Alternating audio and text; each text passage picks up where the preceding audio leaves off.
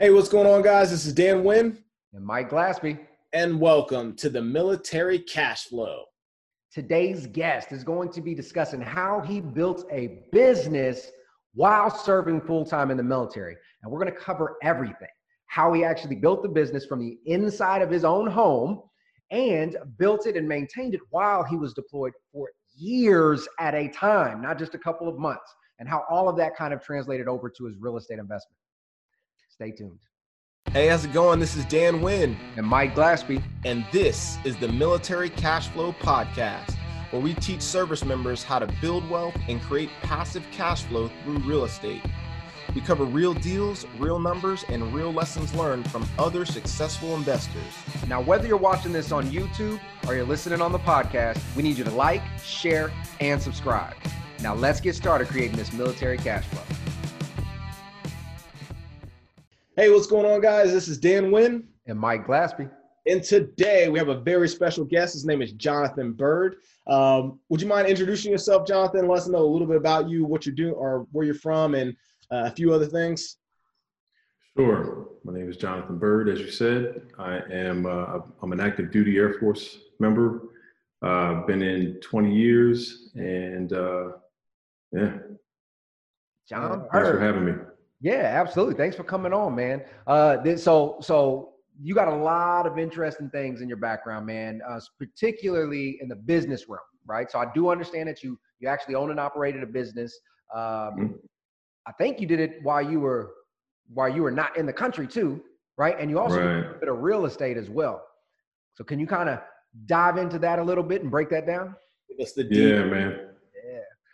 So, I want to say it was 2014, 2015. I was on a deployment. Mm-hmm. I was abroad. I was watching Shark Tank at the time.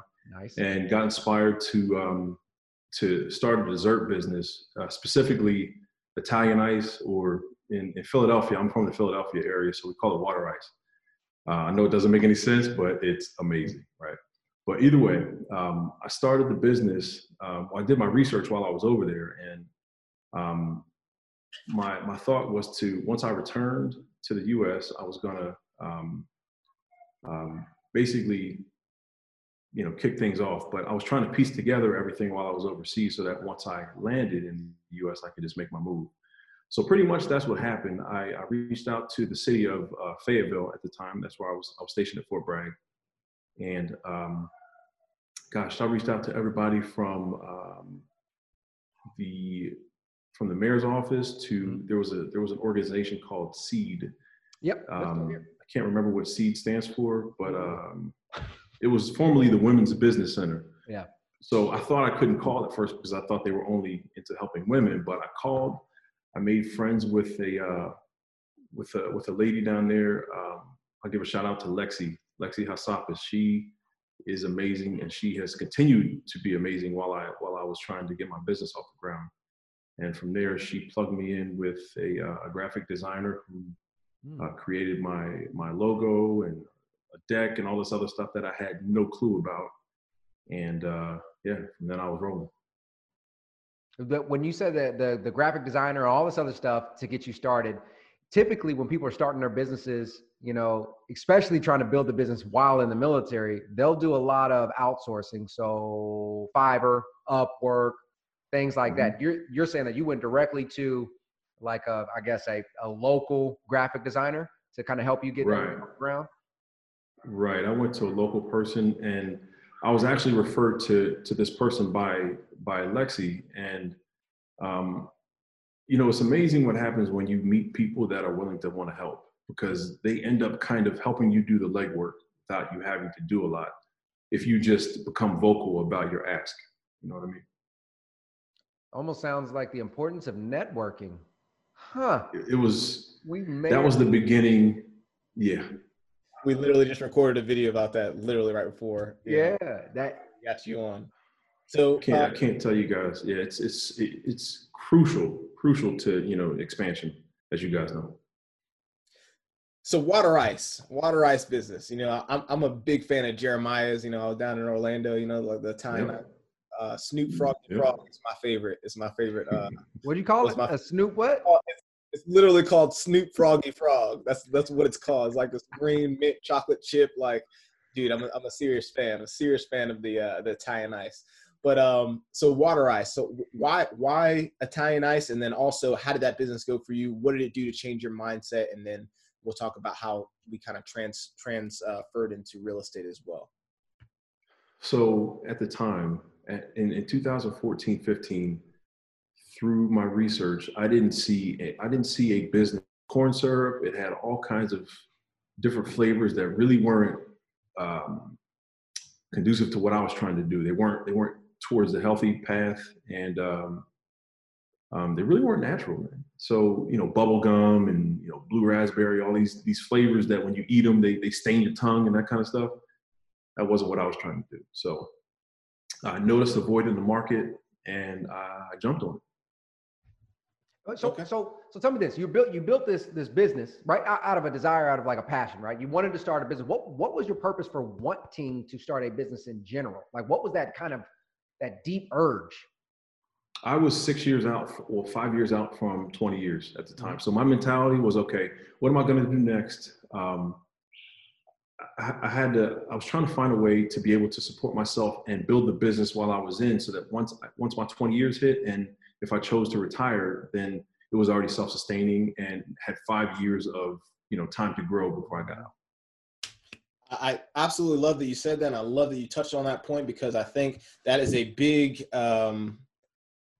point of contention. I'm in a lot of different groups, right? And a lot of groups say, oh no, you know, you're in the military, you shouldn't create a business. You give every single waking moment, everything you got into, you know, into your military career. And then you can focus on all that stuff after that. I love that you had the foresight enough to be like, hey, you know, I can still be professional in my job. I can still do a great performance on my job. But while other people may be, you know, watching football or freaking, you know, going out to the bars and stuff, I can be creating I can create my business on the side that will sustain my lifestyle after I actually get out. Right.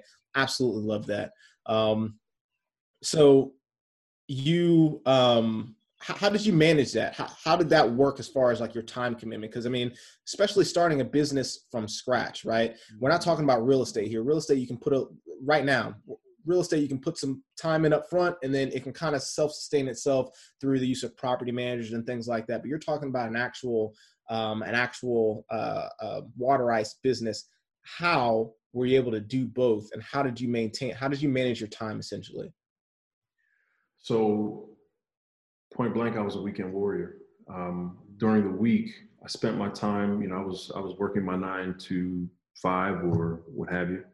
I was structuring everything around if I had to go TDY or work late. But I had an outlet installed in my house, and I had this 300-pound machine in my living room on cinder blocks, and I'm practicing. So, you know, I specifically remember I would pack up these little like ketchup containers full of just different product I had made. And I'd make it and then go downtown and go to different places, because what I was trying to do was trying to get them to distribute my product and, you know, build relationship along the way. So that was the only way I could do it. I had to work the weekends. Commitment.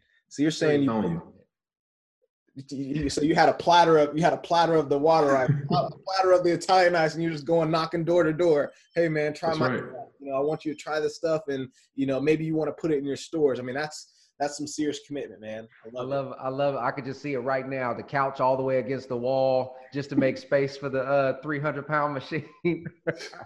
Now you can't come in the living room right now. You can't come in the living room right now. It was borderline embarrassing, man. It was borderline embarrassing because.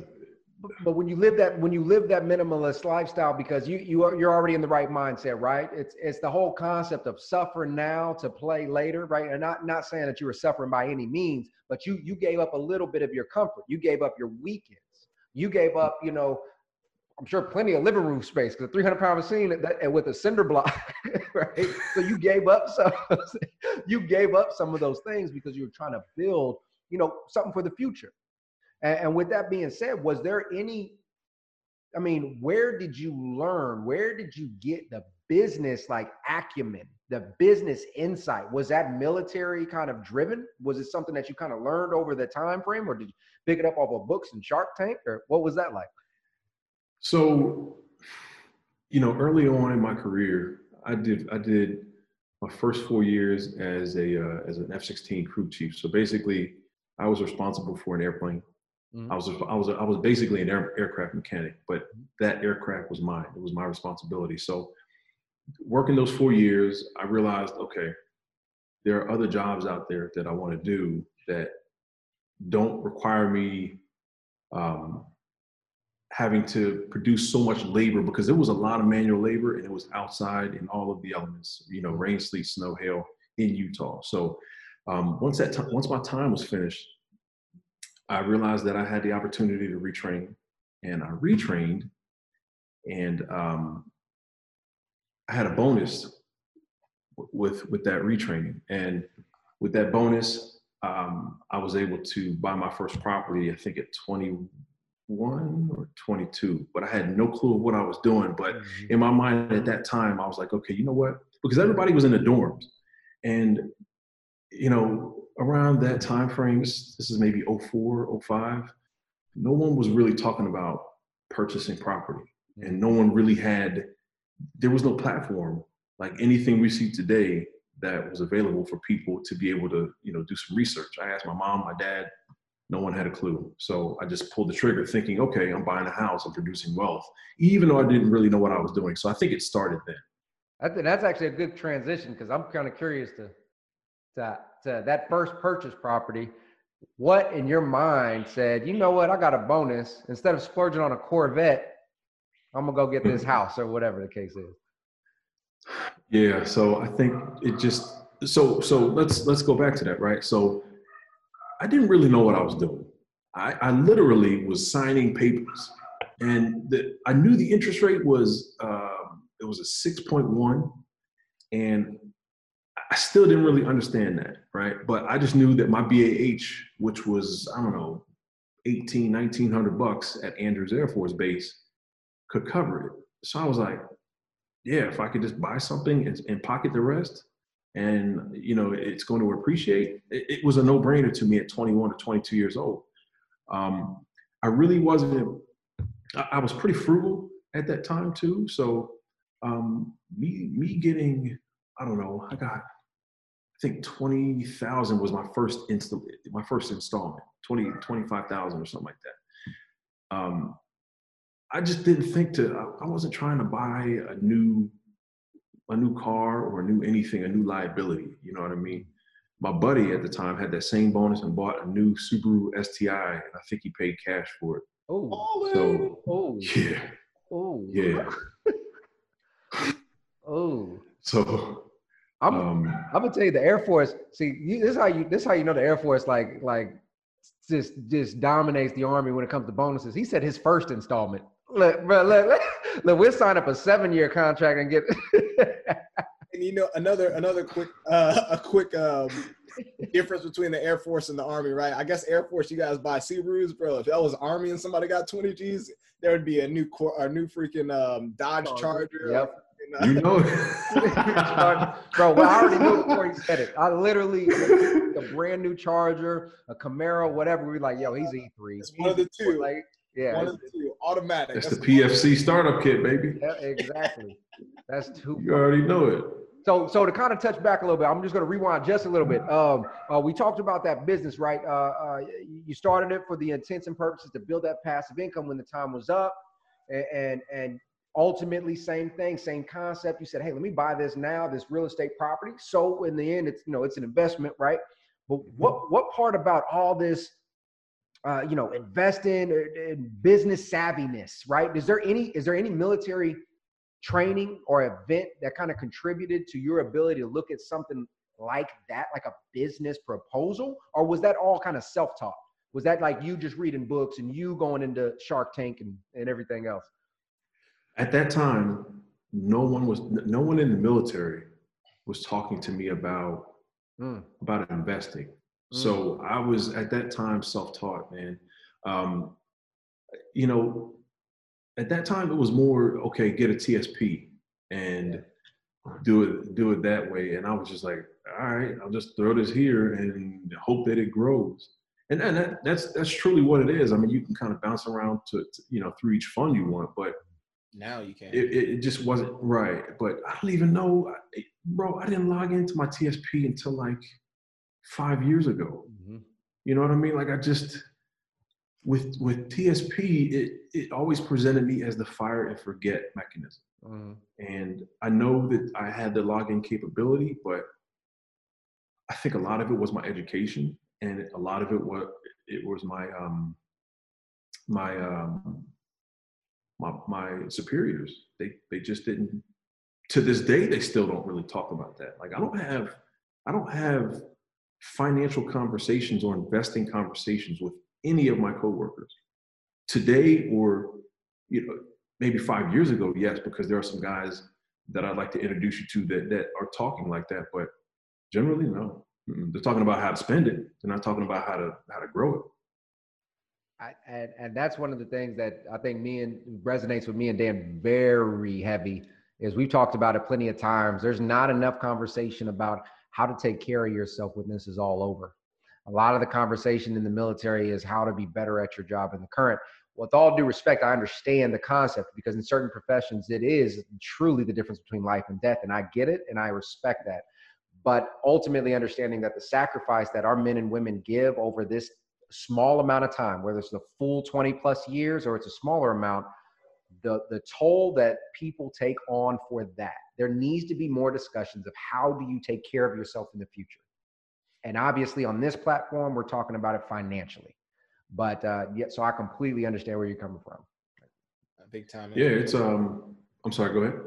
No, I was going to say one of our biggest, or one of the things I say the most when we talk about finance to soldiers, at least when I talk to my soldiers about finance and different types of real estate options and different types of mutual fund stock, like all these different types of financial literacy things is, hey, just like Mike said, we only get 20 years in the military, right? That's for the most part, that's what most people will likely get to is 20 years max, right?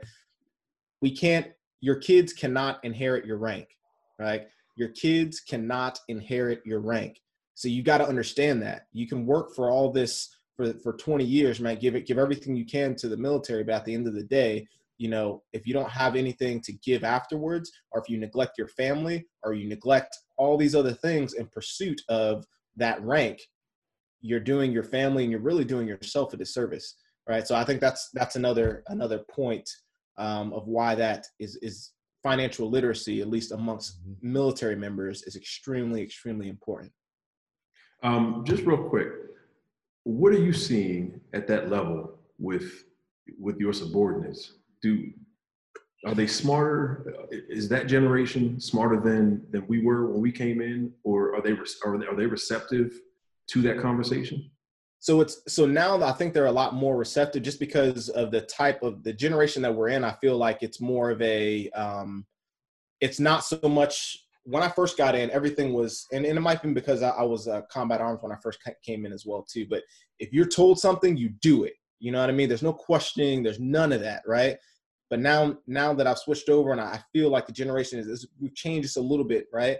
I feel like more people are asking questions like, well, wait a minute, does this really make sense? Does this? And so because they do that, because they have that type of mentality, they're more open to thought-provoking, things, in my opinion. So when I talk to my soldiers now about, hey, let me explain. I've taught several classes on just investing with your VA loan, knowing that you can buy a 4-unit with a VA loan. Let me show you exactly how you would analyze a property. I've helped 2 of my soldiers buy duplexes, which hopefully I'm going to get them on a podcast here shortly. But now that we talk through that and they see those numbers and they see, hey, how this can help you as you progress through your military career, how it can relieve some of the stress off of you while you progress through your military career.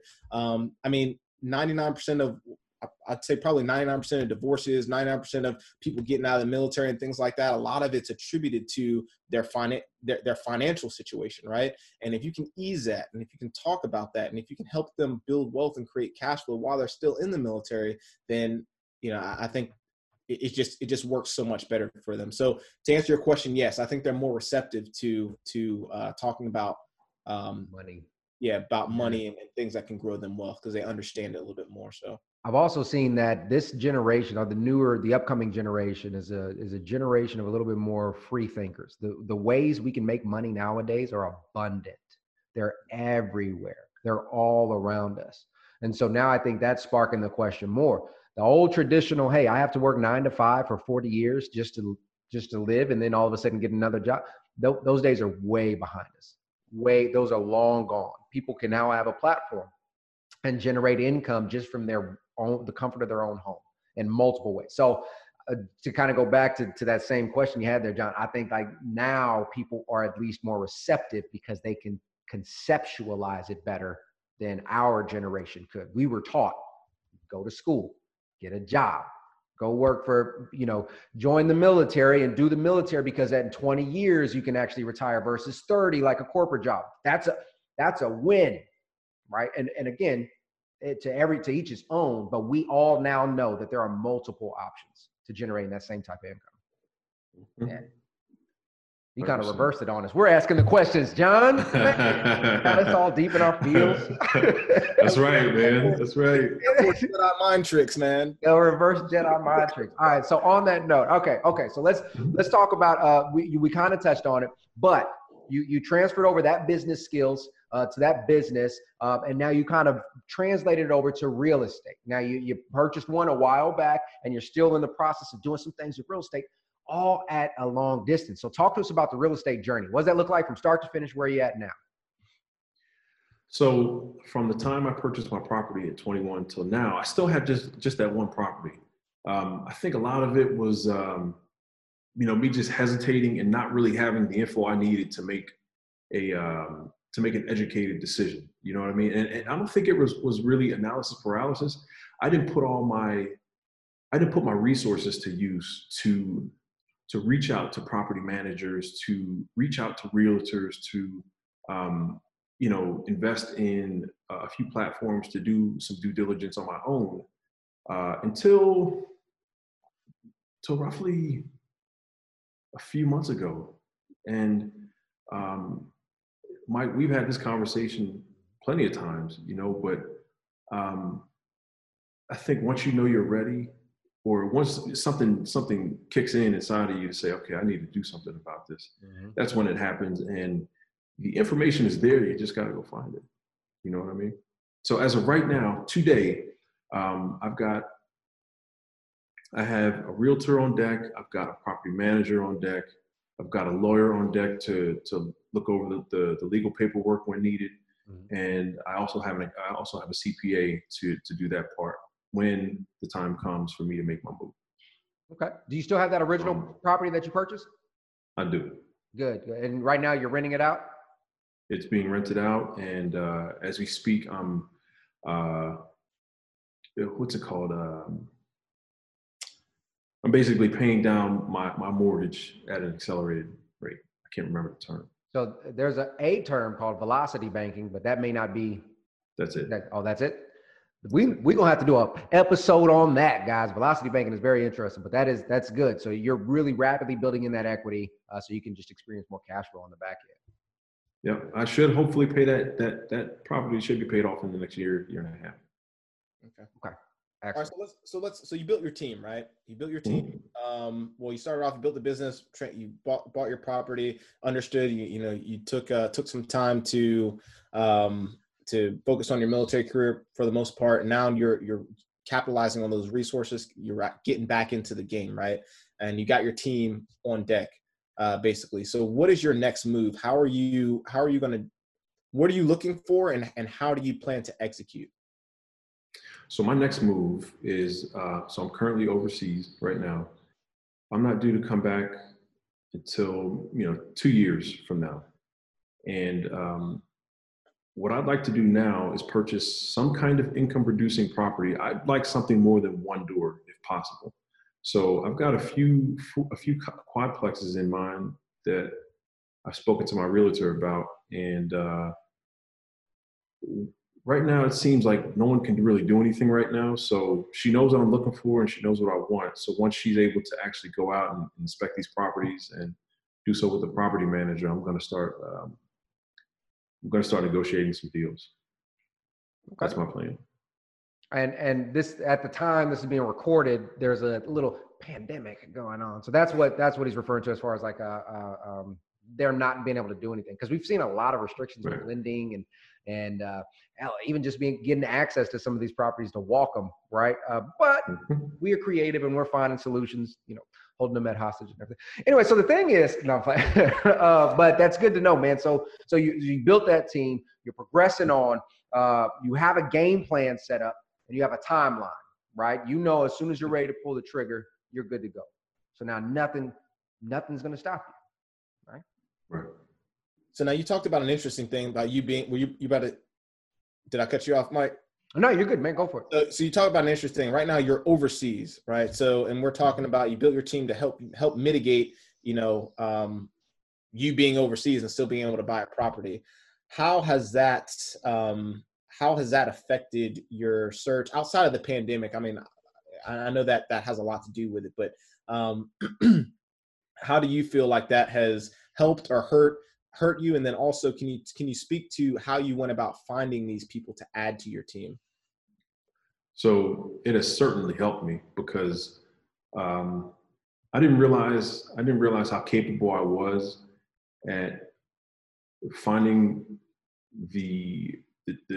at assembling the team that I needed until I started. And I mean, everything's a fingertip away, guys, as we all know, but it really wasn't that hard. I just made phone calls. The first thing I did was I bought Magic Jack. So Magic Jack gave me the capability to call US phone numbers through this thing. So what I do is I fire up Magic Jack on my iPhone, and it's all Wi-Fi. So I will burn through phone calls, either calling lawyers or accountants or whomever, just to see if they can do what I'm asking for them to do. And if they can't, then I'll just keep moving on. But it's so easy to do. What are some of the questions that you're asking? Let's just say the attorney. Like, how are you vetting them? Essentially, is the question I'm really asking. So because when it was my first time doing it, I basically I talked to them about what is their expertise, first and foremost. And if they have expertise in real estate, then how are they doing so? And they were more so educating me on what I didn't know. I really didn't know what questions to ask. I think, I read in books what I should ask, and then as soon as I got on the phone with them, I completely forgot about it. So it seemed like they were interviewing me. Are you ready for me? Kind of thing. Or so. I love that, man. I love that. We literally just got done talking about networking not too long ago. And one of the biggest things with networking is you allow the individuals to talk about their strategy, because you learn so much. In the beginning, the conversations, the point of you going out there and meeting these people isn't for you to vet them as if you're the expert. It's for you to identify what you don't know. Now let's fill in that gap, what I don't know and how to fix it. So that's beautiful. That's perfect. You just sat there and essentially called around, and I'm assuming you spoke to multiple attorneys, multiple realtors, until you identified the ones that best suited you, right? Yeah. And that's that right there. That's how you build a business while in the military, while, across the world, is essentially you set those parameters, you make the phone calls, and you build the team.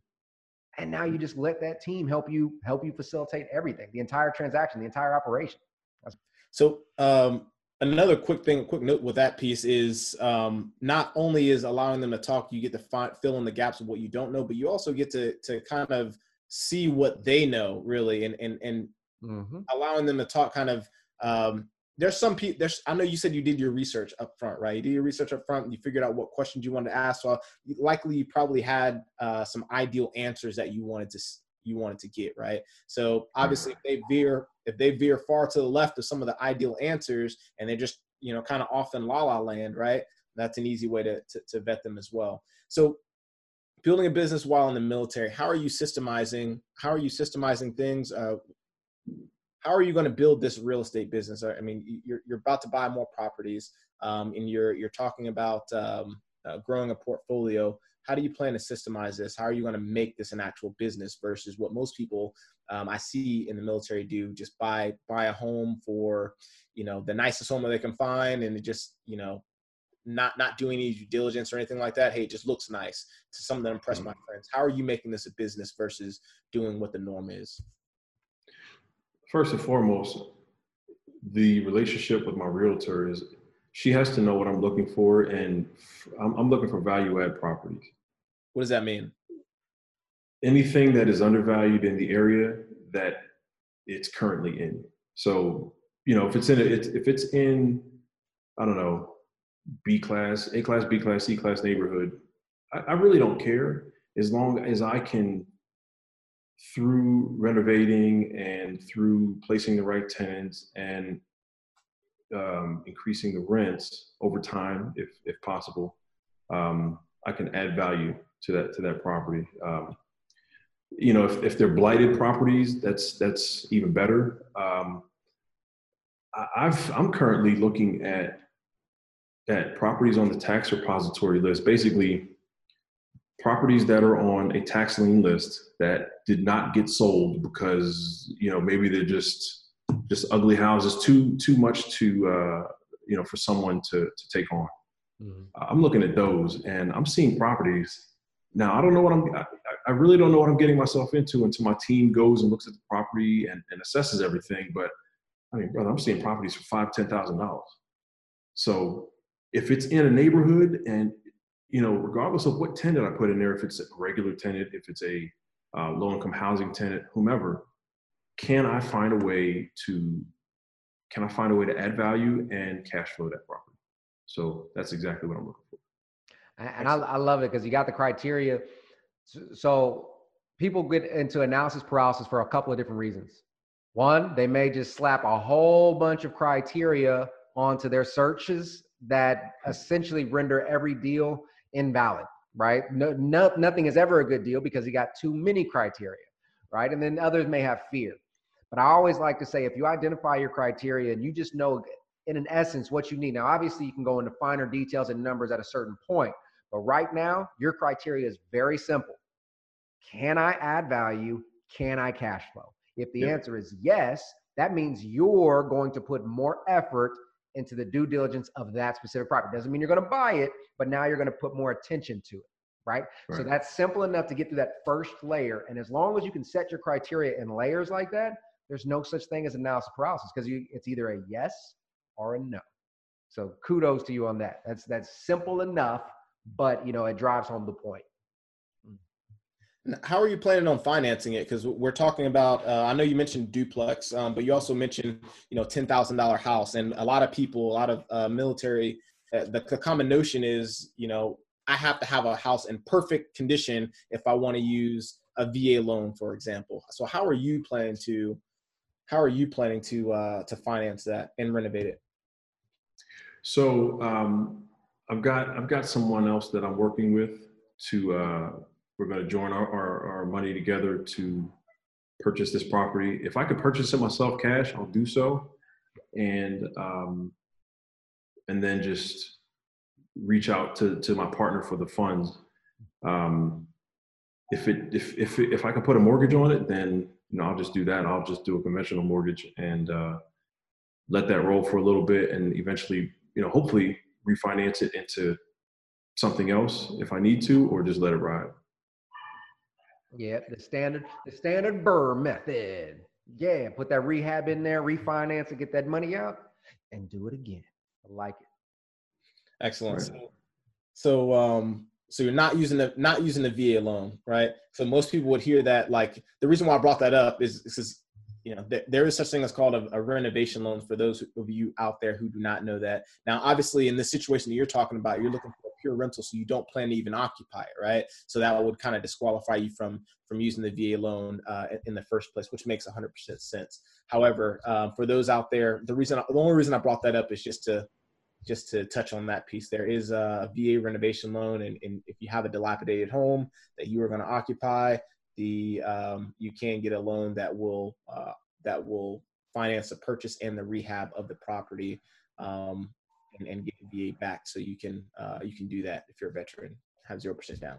So I did try. I tried to talk to a few lenders about using a VA loan in my specific situation as of right now, and they said it was not possible for me to use my VA loan until I was maybe a year to a year and a half, maybe 6 months to a year and a half, roughly, of me returning back to the U.S. So, that strategy kind of got thrown out once I found that out.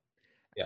And ultimately, you kept prodding. You kept prodding until you found a solution, which is ultimately what this is all about. We always talk about creative approaches. Yes, there's some very black and white ways to do it. Get a loan. That's easy. Yep. But what happens when that loan is not a viable option, right? We don't accept no. We keep trying to chip away at it. All right. So what's your ultimate goal, right? You get this one here. Are you trying to reach a certain number of doors? Are you trying to reach a certain number of passive income? What's kind of like your goal? What are you working towards? My ultimate goal is to, by the time I retire, I have enough passive income through the properties invested to supplement the income that I make currently. To basically match it, to match the income I currently make. My goal is to not have to go working for someone else to maintain the same lifestyle I currently have.